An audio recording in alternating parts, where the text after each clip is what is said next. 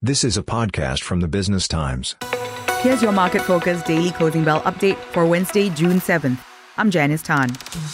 The Straits Times Index was muted at the open, rising 0.04% and closing at 3,179.58 points, down 0.33%.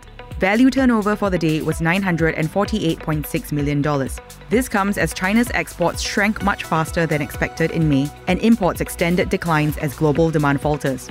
The top 5 gainers were Venture Corporation, up 0.54% to $14.79. UOL rose 0.76% to $6.63, and City Developments gained 0.44% to $6.84.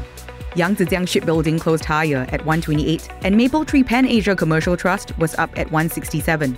The top decliners were Jardine Cycle & Carriage, falling 1.53% to $32.93. DBS closed 0.87% lower at $30.89, and Jardine Matheson Holdings fell 0.3% to $49.87. Sembcorp Industries ended lower at $5.31, and CapitaLand Investment was down at $3.31.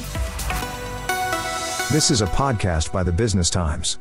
Find more BT podcasts at businesstimes.com.sg/podcasts or wherever you get your podcasts. This podcast is meant to provide general information only. SPH Media accepts no liability for loss arising from any reliance on the podcast or use of third parties' products and services.